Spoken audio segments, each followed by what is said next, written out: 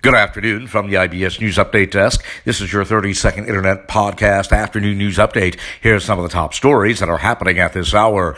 A deadly storm that left millions in Texas without power now spread into the New England and Deep South. Also this afternoon, the GOP senators face punishment for Trump impeachment vote.